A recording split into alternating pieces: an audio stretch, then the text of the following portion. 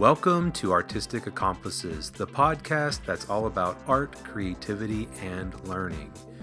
We all could use a little creative nudge every now and then that will prod us, encourage us, and give us a shot of inspiration. Artistic Accomplices is the podcast that gives you small doses of motivation and creative encouragement as you make, create, play, and live. I'm your host, Eric Scott, and I am going to share my thoughts on art, creativity, and learning, and occasionally I will interview artists, writers, educators, and much, much more. Just like the gym buddy that motivates you to hit the gym on a regular basis, Artistic Accomplices is that little voice in your ear telling you to hit the studio or to pull out the paints or to pick up the pen. So let's dive into today's episode.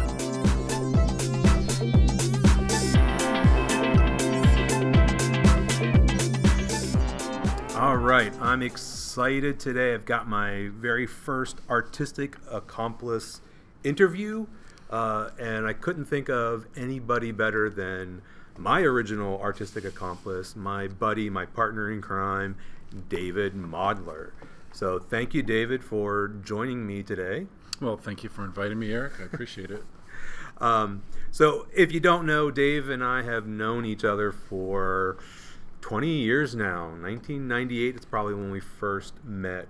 And I asked him to join me today to sort of share some ideas, since he was my original Artistic Accomplice, really a mentor to me. I wanted him to kind of share some of his ideas with you. You want to say anything before we get started? I'm just excited to talk to you about this. This is something that we talk about all the time, something we've talked about doing, actually sitting down and recording some of the things that we've discussed. So it's cool that you're finding a place and a platform to record some of this dialogue. It seems like we drive places and have these dialogues all the time, so it'd be fun to start having an archive. Yeah, that idea of driving, I remember so many times that we've talked like, oh, we should record ourselves. Yeah. And I think part of that is that notion of, you come up with a lot of good ideas when you're just sort of bantering back and forth. So I kind of envision, our interview as more of that kind of sort of a conversation. So anyway, well, let's go ahead and dive into it. So one of the things that really impressed me when we first met was that you were an art educator, but then you were also an artist. I mean, when I first met you and saw that little visual journal that you had, and I saw you at an art opening, met you officially at an art opening, you were an artist, and you had an artistic practice along with being an art educator, because when you're an art educator, when you're a teacher, it's hard to find the time to make your art. So I wanted to ask you to kind of share your artistic journey, your creative journey. How did you get into all of this? How far back do you want to go? As far back as you want. Well, I mean, I can think of being in high school, and I was a freshman, and I signed up to be in the band, and this is going way back. So going to be in the band, and then got the notice in the mail. Of course, this is all before cell phones and computers and all of that. So I get the notice in the mail that I did not get into the band class, and that I was going to have to sign up for another class on the first day of school.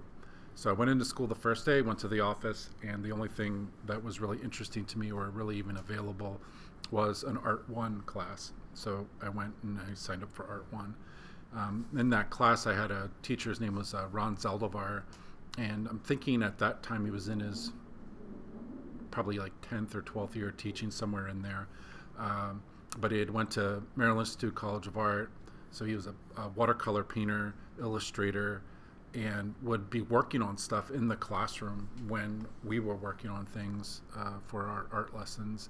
And I just remember him, when we had like a parent-teacher night, him telling my parents, with me sitting right there, that he thought that there was something really there, something special about what I was doing, and that he'd encouraged me to continue it. And probably for me, that might have been the first time somebody actually said that, hey, you're really good at this, other than baseball or basketball or something. and you should do more of this. So I just kept taking art classes in high school, and by the time I was a senior, they had to open up a section, like an Art 4, and then like a senior seminar course. They had opened up a course they hadn't taught in 20-some years, because there was myself and maybe 2 other seniors that wanted to take more art, but there was nothing being offered, so they had to add a class. So we were in that class, and it was really just sort of an independent study kind of thing. And I think that was really when things sort of started for me. I won a couple competitions, not that I think that those are all that important, but just the recognition maybe that, okay, maybe I am pretty good at this. And so then it came time to go to college, and was looking at Maryland Institute, of course, and was looking at Towson, which was public school, and it just ended up being where what was just going to be a better cost benefit, really, in the end, and scholarship money and opportunities and things like that. And when I visited both of the schools, I really didn't see, maybe there was a big difference and I just didn't notice it, but it seemed like the spaces were similar, and I didn't see how it was worth what you would have to pay. But probably wouldn't have been able to go there anyway because of the money. So I went to Towson, and I was maybe halfway through my degree when I noticed an article was posted on a bulletin board in the hallway for the art ed department, and all it said was, art teachers get jobs. And I'm walking down the hall, probably my second semester of my sophomore year, and I see that sign, and I know it stopped me in my tracks, because I sat there and thought to myself, yeah, I'm going to have this art degree in 2 years. It'd be nice to be able to get a job when I finish this art degree. So I went over and I read the article, and basically what it consisted of was that Baltimore County Public Schools had stopped providing art classes, I think for elementary school, I believe was the grade level, and then it had been vacant for several years, and they finally had the funding, and they were hiring teachers to fill all these vacancies. So they were hiring a whole lot of teachers all at one time. And so I read it, and it just kind of dawned on me. I'm like, well, maybe that's what I should do, because then finished my degree and I know I could get a job. So I went and I talked to the art ed coordinator, that was Dr. Jane Bates, and she said, well, here's a class you can take this art ed class. It'll count for your program no matter whether you stay in art ed or stay in studio. It'll still count for something. So I took it and found out that I actually enjoyed it, that it was actually kind of fun to go out and work with kids and make stuff. And so I stuck with it, and she thought I was good at it too. And again, another person saying that I was actually good at something was great. So finished my degree there, and my first job was in Loudoun County, Virginia.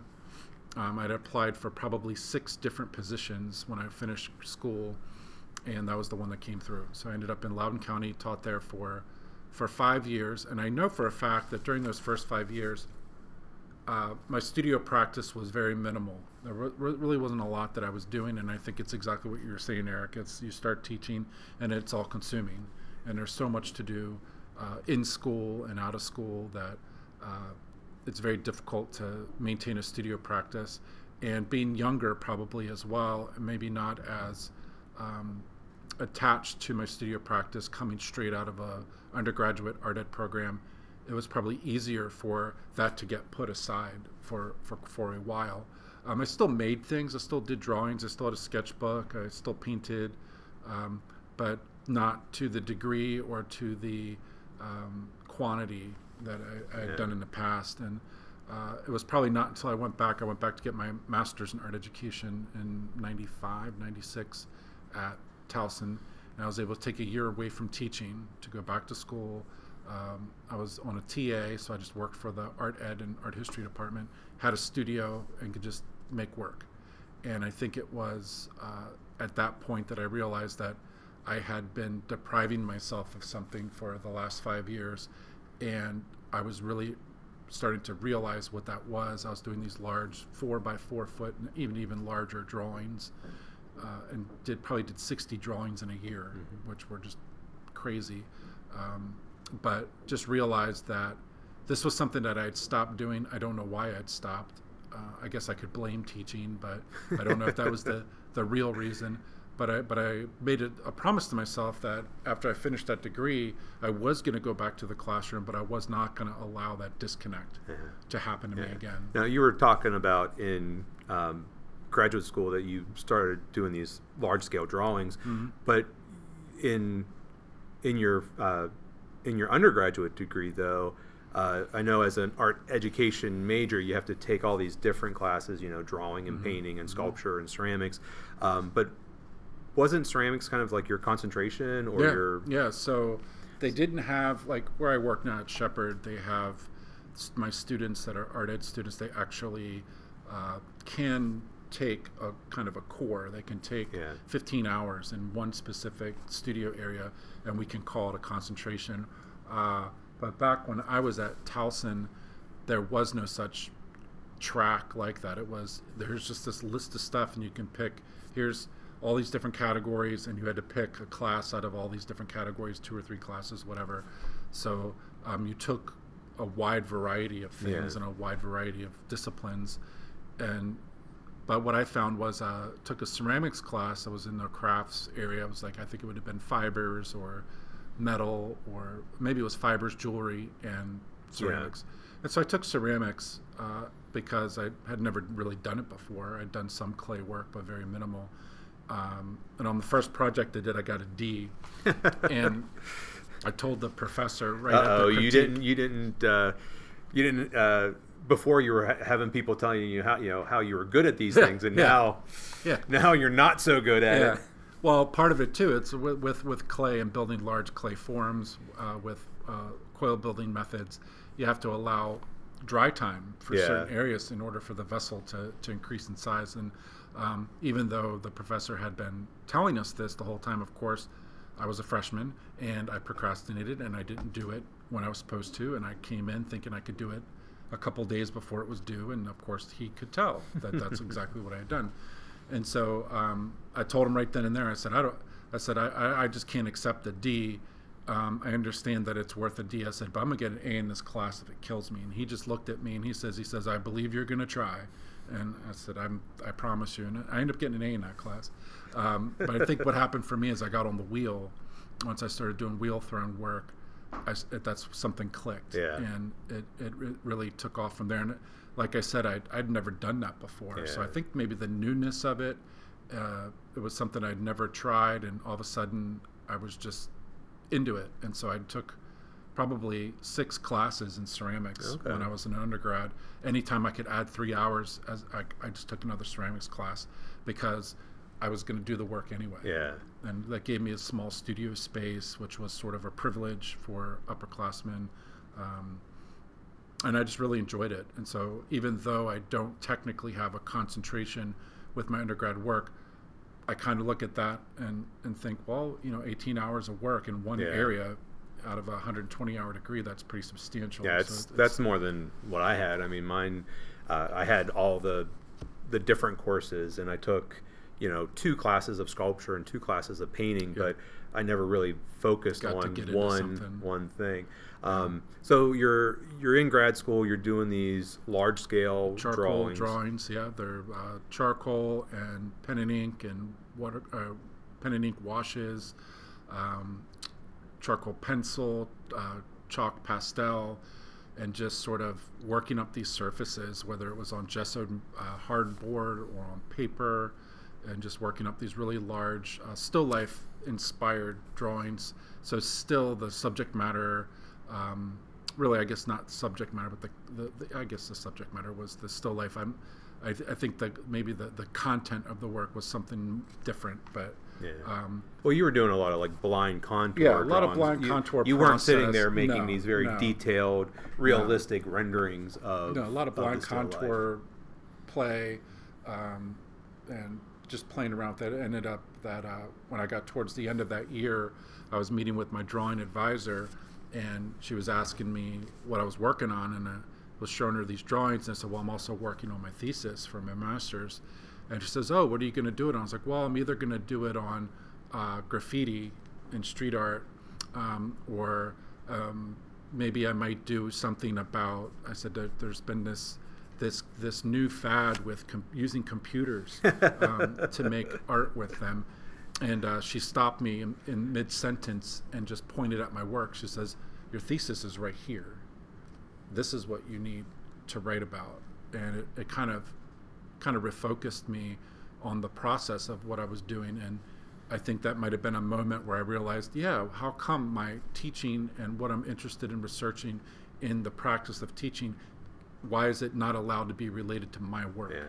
Why do I have this feeling that has to be separate? And so from that, I just decided that's what I'd do. So my thesis was on contour drawing, and it was to develop a coursework, a study for intermediate grades from like 4th grade to 8th grade, and a series of lessons and things that a teacher could pick up and work with. And it would take students through a progression of skill and technique with looking at different artists for inspiration. And so you're talking about, like, the still life being sort of the starting off point.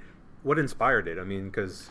Well, I think it was because I was in a drawing class my first 2 semesters I was in grad school in the summers, and it seemed like the 2 drawing classes I took in grad school, that's how they both started off. It was just with blind contour drawings and these just crazy still lifes. So I just kind of kept playing around with those, and then I was doing a lot of reading and reading about different artists' approaches to drawing and different techniques and different things that they would do with their drawings. So up until that point, I think with the idea of rendering, it had never dawned on me that there was any point to rendering or drawing other than to make it look like the object itself. Okay. So if you're not making it naturalistic, then what are you drawing for? Yeah.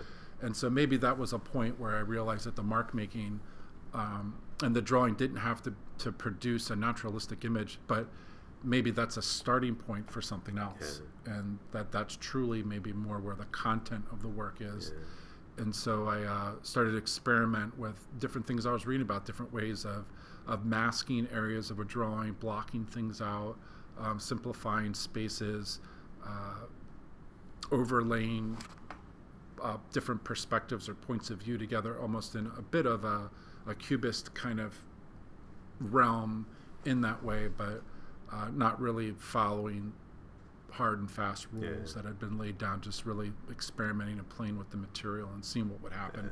And for me, it was everything I had done up to that point had been 18 by 24. Mm-hmm. That maybe was the largest I'd worked.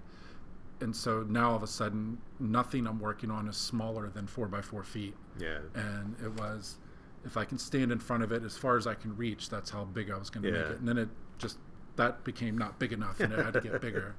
And so it continued to move. So I had a drawing professor in undergrad who tried to convince me to quit school when I was an undergrad. But as a graduate student, he came into my studio and was fascinated with the drawings I was doing. And his comment to me about the still life, he says, I see that these are based on still life, but there's nothing still about the image that's being produced, because I was interested in activating that picture plane in some kind of way with the way that the work was.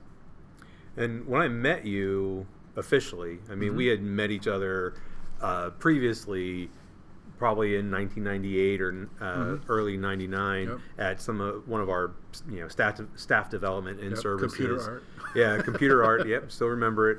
Can't remember exactly when that was, but then when I officially met you, it was at one of your art openings, and I remember it was some of these large drawings that you were showing on exhibit. But I think around that time, also your art started changing from these large drawings, and I think it was, because of the visual journal. So how did because now you don't do these large still life things. But I still have them. Yeah. And now I just take them and do some other stuff with them. So I'm trying to find a way to reintegrate them back into the work, make that history part of the new work. It after a while of moving, probably 5 or 6 times, all these rolled up drawings, moving up from studio to studio. After a while, you start wondering, why am I holding on to these? Yeah. So I'm just starting to find ways to reinstitute them in some kind of way. So, I learned about journals at a convention. So I think maybe I was working in that little book prior to that convention, or I don't know. I'm not sure exactly what the time frame was there. But I think it was going to that convention and learning about visual journals, and it really got me into wanting to do something different with my work, something different with my sketchbook, something that I had not done before, something I had never been asked to do or told to do. Maybe that was more what it was. Thinking about a sketchbook being something that, whatever the teacher tells me to do, that's what I'm going to do. And so when working in a visual journal, was whatever I wanted to do. So I was at this conference, went to this talk, Renee Sendell and Kit Grauer, and it just changed my focus on what my art could be, or how my art related to who I was as a teacher, who I could potentially be as a researcher, and then also who I am as an artist, and what I can do, and why am I relegating myself, or why am I thinking I have to be isolated to these certain things that I'm making for whatever reason. And so I remember that workshop, I remember that talk, I remember leaving that conference and going home and finding my sketchbook in my closet, going back to the hotel and working all night to put notes and things that I'd written down that day. And I think that was the other little epiphany that occurred, was I was sitting there working in a yellow legal pad at this conference, saying, "Oh, well, this is the professional thing to do. Now you're a teacher, you're a professional educator. This is what you do. This is what it looks like." And I think their talk made me realize that that's not my natural learning environment. That's really somebody told me to do that. Somebody taught me to take notes that way, or to or work maybe that it wasn't way. somebody taught you. That's just what everyone else did. Right. So I was just that's what everybody else was doing. So I guess that's the way it's done. You had your little leather folder with your pad in it, and that's what everybody did. A little holder for my pen. And that's I think I remember getting one of those whenever I first started like teaching. a little portfolio thing. Yeah. That's what people did. So I immediately just kind of cast that aside and just started building stuff into the sketchbook. That I think the date in the sketchbook was like 91. So I had started working in it 8 years prior and had still wasn't even halfway through it. But what I know, it was lots of plans and sketches for things I wanted to make that I never maybe actually made. Yeah. Some of them were some murals that I worked on at some schools, and some other small drawings that I had worked on. But I think it was really that journal and the collaging and the cutting up and playing with the surface and experimenting with the materials, that was something that I had not done in that kind of way before. And I think that's really what started to change the focus. I became more interested in those layers, more interested in the way disparate materials could come together and be forced to work together there, whether it's painted or drawn on or collaged or some scrap of metal or wood or whatever it was, that there was no reason why these things couldn't be used together to make something. So you went from making these large scale sort of 4x4 foot drawings, and now your work actually doesn't really have a limit. I mean, you make you make pieces that are a certain size, but then all those pieces get assembled on site at wherever you're doing it. So when you're making your artwork now, and actually we're sitting in your studio, and I see piece or pieces that you're working on now that are then going to be disassembled and recontextualized. How did you get to that? How did you go? Sure. I mean, was that from like taking these still lives and sort of like you could tearing them look, apart? Yeah, you could kind of look back to that, probably that whole idea of deconstructing something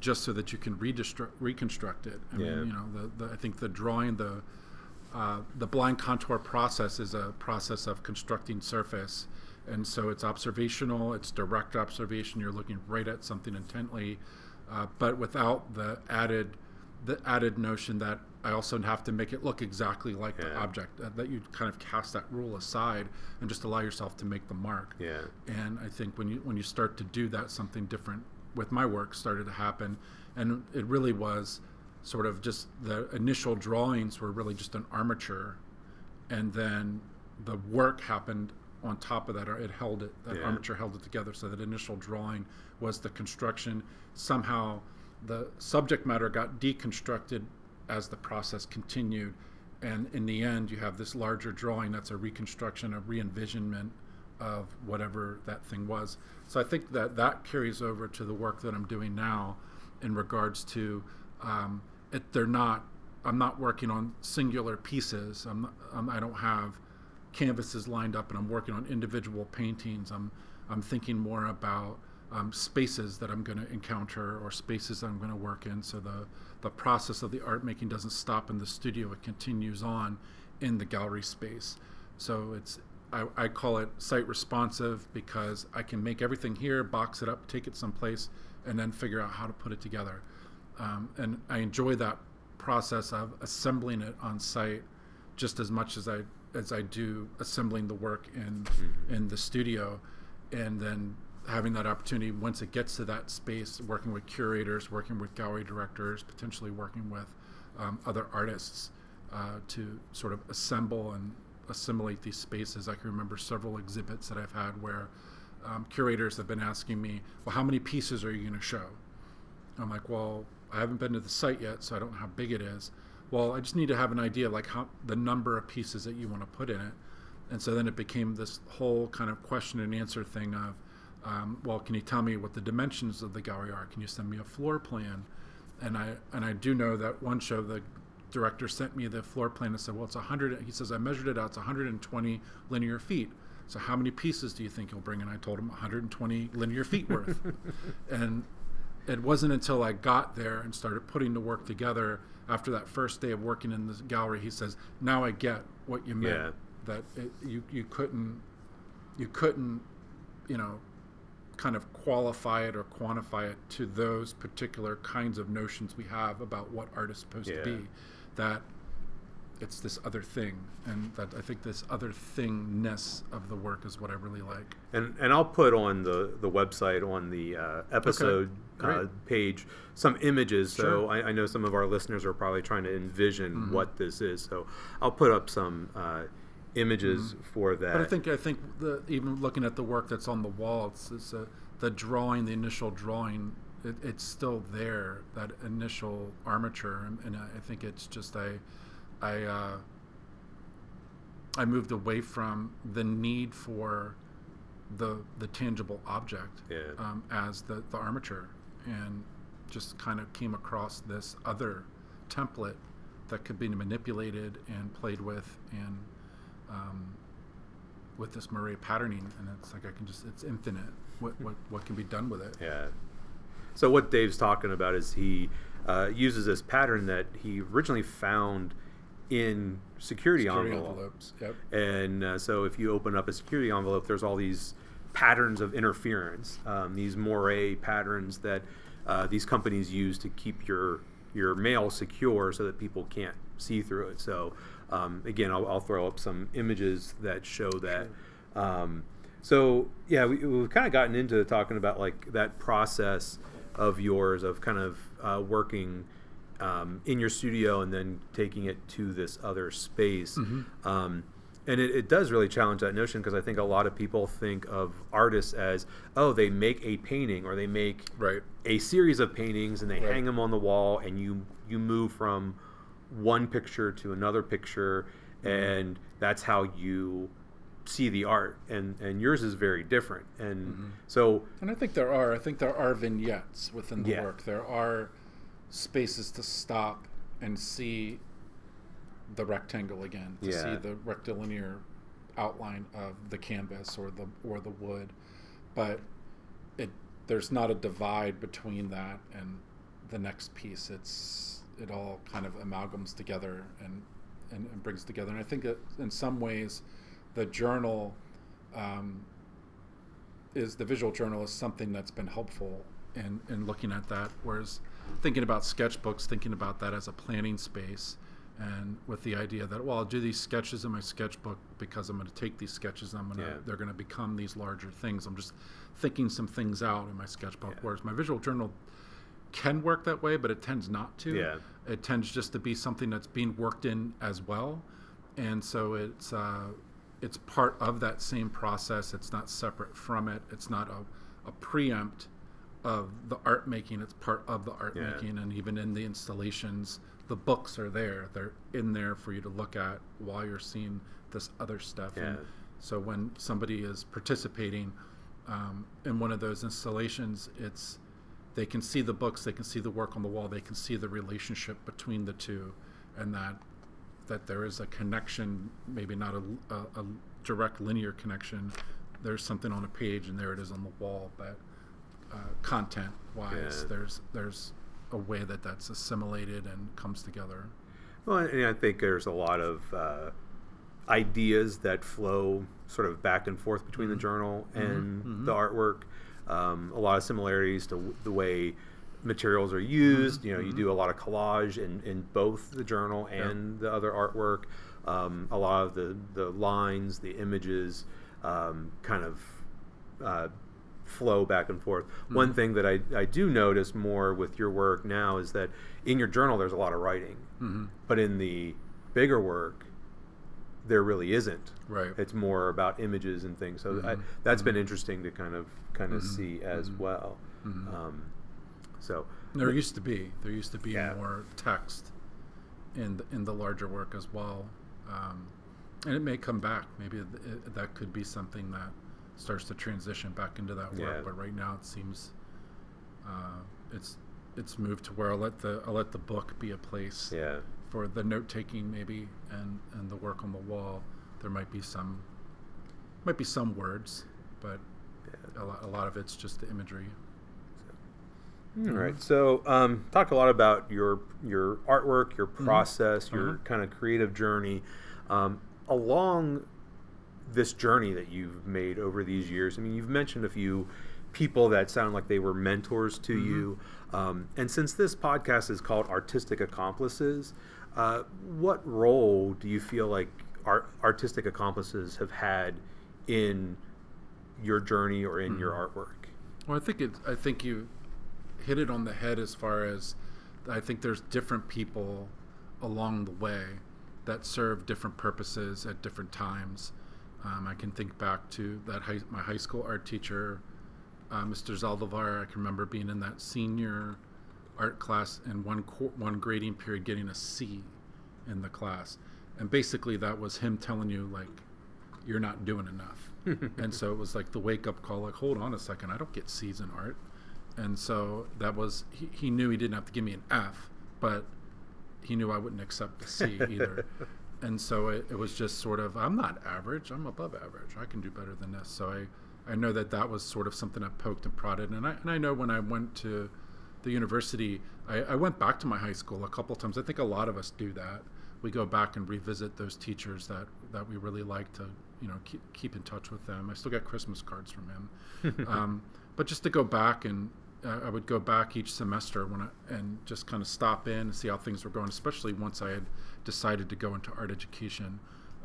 And one of the things that he told me was like, being a teacher, it's been good for him. And he says, you'll never be, he says, well, what I can tell you is you'll never be a rich man, but you'll always be a wealthy man. And so that kind of has always stuck with me, how we define that. And I think that what he was saying was that what you'll feel wealthy about isn't going to be measured in dollars and cents from being in this profession. So I would say he was one. And then while I was in high school, I met another art educator, Barry Schock, and I did some work with him when I was in high school. And then later when I was at the university, he came into my art ed classes and did mock interviews, things like that. So I sort of reconnected with him. And then when I was student teaching, I student taught in Howard County, Maryland, and he was the art supervisor in that county. So I kind of reconnected with him again. Yeah. And then later on in my career, when I was going to the national conventions, National Art Education Association conventions, kind of ran into him again and sort of reintroduced myself. And after maybe 2 or 3 years of reintroducing myself, it stuck. Yeah. And he saw that I was a viable participant, not just like I just show up every once in a while. I'm like always there. And then he's actually invited you and I to do some talks with some of his classes at MICA, and I still have conversations with him. So I would say that there was a mentorship from him as well with different aspects of what this job is. And then I would say after getting out of college, it's like I had friends, but not a lot of friends that were also artists. I did have a I worked at a camp when I first started teaching, and I met Graham Hackett. And I would say that, kind of like a little brother, in a way, a little brother I never had, and I guess I was the older brother he never had. And we've remained friends all these years. And I think in a way, he and I have been artistic accomplices for each other in different kinds of ways that maybe we didn't realize. Yeah. And maybe we just didn't, it was one of those things where we knew there was a connection there, but we didn't have a title for it. And I think it wasn't until later figured it out. Well, and it's like, were you like sitting down and making artwork with him, or Sometimes. was it more okay? Mm-hmm. Yeah, sometimes we would paint.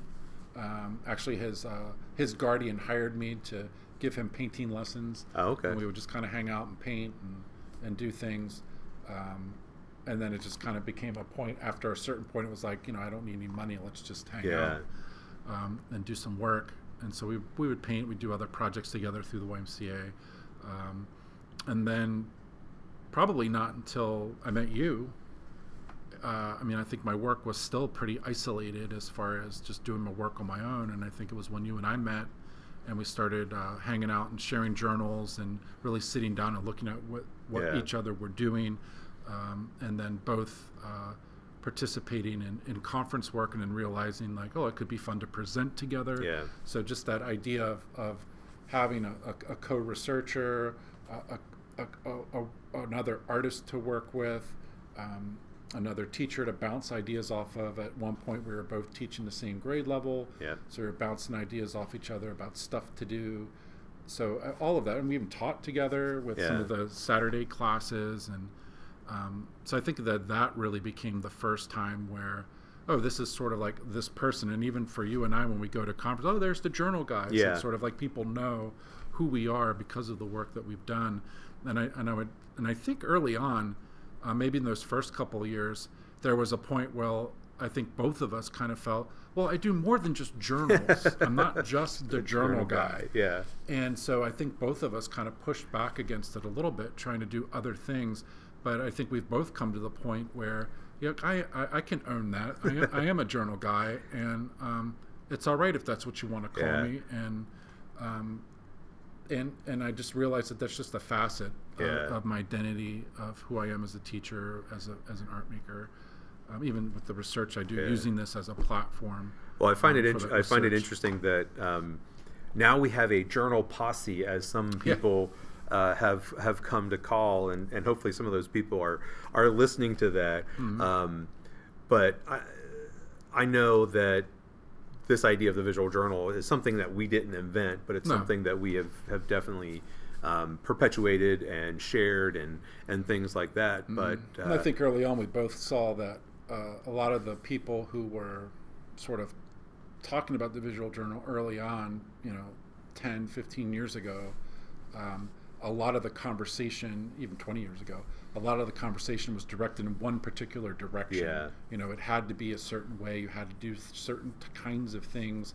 And I think from the very beginning, we always sort of situated ourselves in the spot of, I can do whatever I want. It's like, I'm the maker of this book. I can do whatever I want to it. And whatever I choose to do or not to do doesn't mean that it's not what I say it is. I'm not going to let someone else define it for me. And kind of going back to this journal posse, I think one of the reasons that has become a thing now, and that we have a lot of people that we associate, mostly art educators at some of the conferences that we do and conventions, but I think that's come about because of a collaborative project that I think has the roots in the big journal, but then has kind of taken on a life of its own. And I'm talking about, well, you probably know what I'm talking about. But for our listeners, it's something that is called the Tetrad Project, Draw and Play Here. And I'll put the website with the show notes. But this project is a very collaborative thing. Mm-hmm. And so why don't you talk a little bit about that and what part collaboration and these artistic accomplices play? Certainly. So I think that it all goes back to you and me. And I was working in North Carolina and was doing research at NCAT, the North Carolina Center for the Advancement of Teaching. And in doing that research, looking at journals, I ended up talking with one of the program directors who asked me if I would want to develop a class. And so that like opened the door for us to really think about, well, what would we do if we could have a whole week to make a workshop seminar? What would that look like? And so NCAT gave us that space and time to do that and develop that, and a program director who understood the format, that adult learning model, and that format that needed to be sort of part of how we were doing this. So I think we were developing that idea of the collaborative piece at that point already, but I think learning too, like what is the best way to kind of put this together outside of what I might do with kids for 1 hour increments at a time. And so it was at one of those sessions where we met Sam Pack, and I think he instantly became, part of the crew at NCAT. It was he was part of the original journal posse. Yeah. So I mean, probably coming from a lot of the same kinds of spaces we were coming from, as far as just needing time to work as an art teacher, and so that gave him a place to do that, and working in the journals. And it was at that session with Sam that we decided we would do a round robin, and so there's maybe 20 some people that decided they wanted to be part of it. So the whole idea was like everybody had everybody's address. You had the person who was in front of you in the circle, and you worked in a book for a month and you mailed it to that next person. So that went on for a couple of months, maybe a half a year. And then at some point, books stopped arriving at my house, and the whole process kind of got bogged down. So I don't know what happened. I've seen some of those people since then, and nobody knows where the books are. I just figure somebody got overwhelmed, and they're just like sitting at their house, and they just never got to it. And that's why I didn't participate in that round robin, because I knew I would probably be the person that would cause the robin to stop. Right. I would stop the process. So. That's why I never really liked participating in those, because I knew I would be the one. Well, we did that, and then I think we tried to do another one at a conference. I think the three of us were at the North Carolina Art Education Conference one year, and Sam and I tried to get another one started with some people, and then that one broke down too. And so from that point, I'd gotten my job at Appalachian State, and I would have some student teachers working with Sam down in Greensboro. And it was one of the times I was down there, we just decided, well, why don't we just like trade a book together, since all these other people are bugging out on us. Why don't we just do one? So we started keeping an 11 by 14 book, and we just kind of started setting up these, kind of ridiculous processes. Like you have to sign in and sign out of the book, and you can't hand it to the person. It must go through the mail. We were just making up all of these like sort of like systematic things that we wanted to do. And I think it was just because we just saw it as like another part of a process. And it's like, we want this to have some meaning and it to have some structure to it. So we started doing that, and then at the same time, we both started trading books with other people. And we didn't realize that we were also doing that. And I think I was at his place, and we realized that we both had other people we were doing this with. And in between there, I started a project in North Carolina. It was 100 journals from North Carolina. And so the idea was there would be one journal for every county in the state. So I started that project when I worked in North Carolina. And I think from that and those round robins, and then Sam and I trading this big book, this idea was we were just moving towards this. And there's other projects out there that have these kinds of notions. There's this sketchbook project in Brooklyn. There is the 1,000 Journals project, which was kind of like the grandfather of all of these for me. And so we just decided that we wanted to do something like that. How do we want to do it? So we decided that we would get smaller books. We got 4 by 6 inch hardbound sketchbooks from the art store. We just kind of went and found a place where they were maybe $3 a piece and bought as many as they had. And then we wrote a proposal, and we went to Portland, Oregon to a conference, and it was called Open Engagement. And it was at Portland State University, and it was part of this idea of art and social practice. So it all goes back to the notion of the surrealists and those guys in the early 20th century hanging out at the Cedar Bar or wherever they were in Paris, and get into mischief. They're making drawings, they're trading them, the exquisite corpses, all the other kinds of things that they did to collaborate and play with their artistic practice and not be so serious about everything. And I think for them, it was World War I that made them realize that you needed to have more of this in your life and you can't be so serious about everything.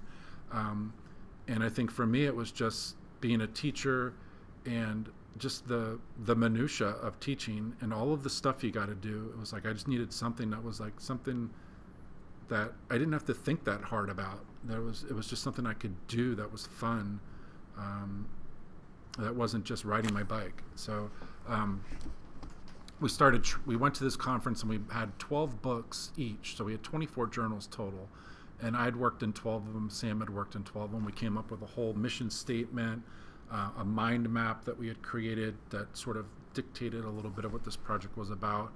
And then so at the conference, we were able to do a short PowerPoint and talk about where all these ideas came from and then get people to take a book and participate. So that was 2013. It's now 6 years later, I guess. In May, it'll be 6 years. And I've probably got a book that I'm personally trading with over 250 different people. Oh, wow. So it's expanded for me, but the project has now shifted to where Sam and I don't necessarily do workshops to find more artistic accomplices for us. It's to make other people connect within the workshop. So people start a book in the workshop and then they trade with somebody in that workshop while they're there. We will trade with somebody only if there's an odd number. Yeah. One of us will dive in and be part of it as well. So I think it was Graham to a degree, but I think you and me, like hanging out on Fridays, working in our books and really starting to kind of get ideas together. Then NCAT, and then writing our books, and then doing these presentations and workshops. I think all of that has been right there the whole way. And then working with Sam with the journal exchanges, and then how that's really like blown up into these different projects, and now these installations, these shows, and these like kind of like almost like art happenings in a way there's a display, but there's also an activity involved. So maybe it was getting together with one person was one thing, but how many, I guess it's that notion of like how much can one person know, but like how many different people can you really work with? Is there a limit? And I would say out of the 250 or more books that I trade, I know I don't see all of them all the time. I know some people send them more frequently. I'm sure there are some of those books that I started with somebody, maybe saw it come back to me one time and haven't seen it again. Yeah. I've already had a couple of them come back where it was returned to sender. I don't know what happened to the person. They give me a fake address, or I don't know. Yeah. All right. So we could probably talk more and more and more. Yeah. This might be more than one episode. Well, and that's fine. So I'm gonna just sort of like wrap it up with one last question. Okay. So this podcast is all about like being that voice in somebody's ear to really get them excited, to inspire, to motivate. So if you had like one thing that you would want somebody, a listener, to take away from this episode, like maybe just think about all the things that we were talking about, what would that be? What would be a takeaway, or just a takeaway in general? Sure. I think the takeaway is that I think of Picasso, I guess, that idea that creativity exists. It's out there. Inspiration is out there, but it will find you if you're working. Yeah. And so if you stop working, don't be surprised if you don't feel creative. But if you are working, chances are, like I think for me, it's like I feel like I'm always working, and there's never enough time to do all the stuff I want to do. Yeah. Whereas I do meet students that have trouble getting started on stuff. They don't know what they want to do, and I think it's because they've never been given a chance to really do what they want. Yeah. They've been in school and they've just been told what to do, for so long that they don't really know what they would want to do. So I know that because that was me too. Yeah. It's like I was waiting for permission, and I think you just have to give yourself permission, because nobody else is going to do that for you. You just have to do it. So I think I would say that it's, you got to keep working, and you got to feel open. You don't need to know what it is yet. And I think that my process is a lot that way. I'm making stuff. I don't know what it's going to be yet. I'll figure that out later. Whereas I know some artists can't work that way. But I think that's just a way my process has evolved towards I enjoy the journey. I enjoy the process of making the work. And I know there'll be outcomes. There'll be interesting places to stop eventually. And I'll get to that. Yeah. Yeah. Yeah. And I mean, I feel the same way with my art. I really feel that making art is about discovering something. And I don't have an idea of what that is until I start making it. Mm-hmm. And then as the ideas sort of start to flow, mm-hmm. and that's when the meaning for me mm-hmm. happens. Mm-hmm. And not every artist works that way. There are artists that sort of envision it, sure, and then they set out to kind of recreate that vision. Yeah, and it's like I heard a Jasper Johns interview one time, and that's what he kind of said. He says, sometimes it is, I get up in the morning and I have this idea in my head of an image I want to make. So I go to the studio, I get the materials together, and I make it, and then there it is. He says other days, he says usually more of the time, I go to the studio and I just start doing things, and then something happens, and I'm like, oh, that's what it is. Yeah. And I just know that that's the thing. And so I think that my process tends to work more in that direction. I mean, I have plans or I have notions of what I could see something being, but I don't know if it'll actually get there. Yeah. Yeah, I think that's a lot of artists do that. They maybe have a notion, an idea, but then as you start making it, I think a lot of times things start mm-hmm. to change too. Yeah. And I think the painting starts to tell you what it needs to be more than what you can tell it to be sometimes. So. All right, David. Well, thank you so much for joining me today. And like I said, I'm going to put a lot of his images and things like that in the show notes and any links and stuff like that. But I just wanted to have my good friend, my partner in crime, my artistic accomplice kind of be our first official guest here on the podcast. So thanks so much. Yeah, thank you.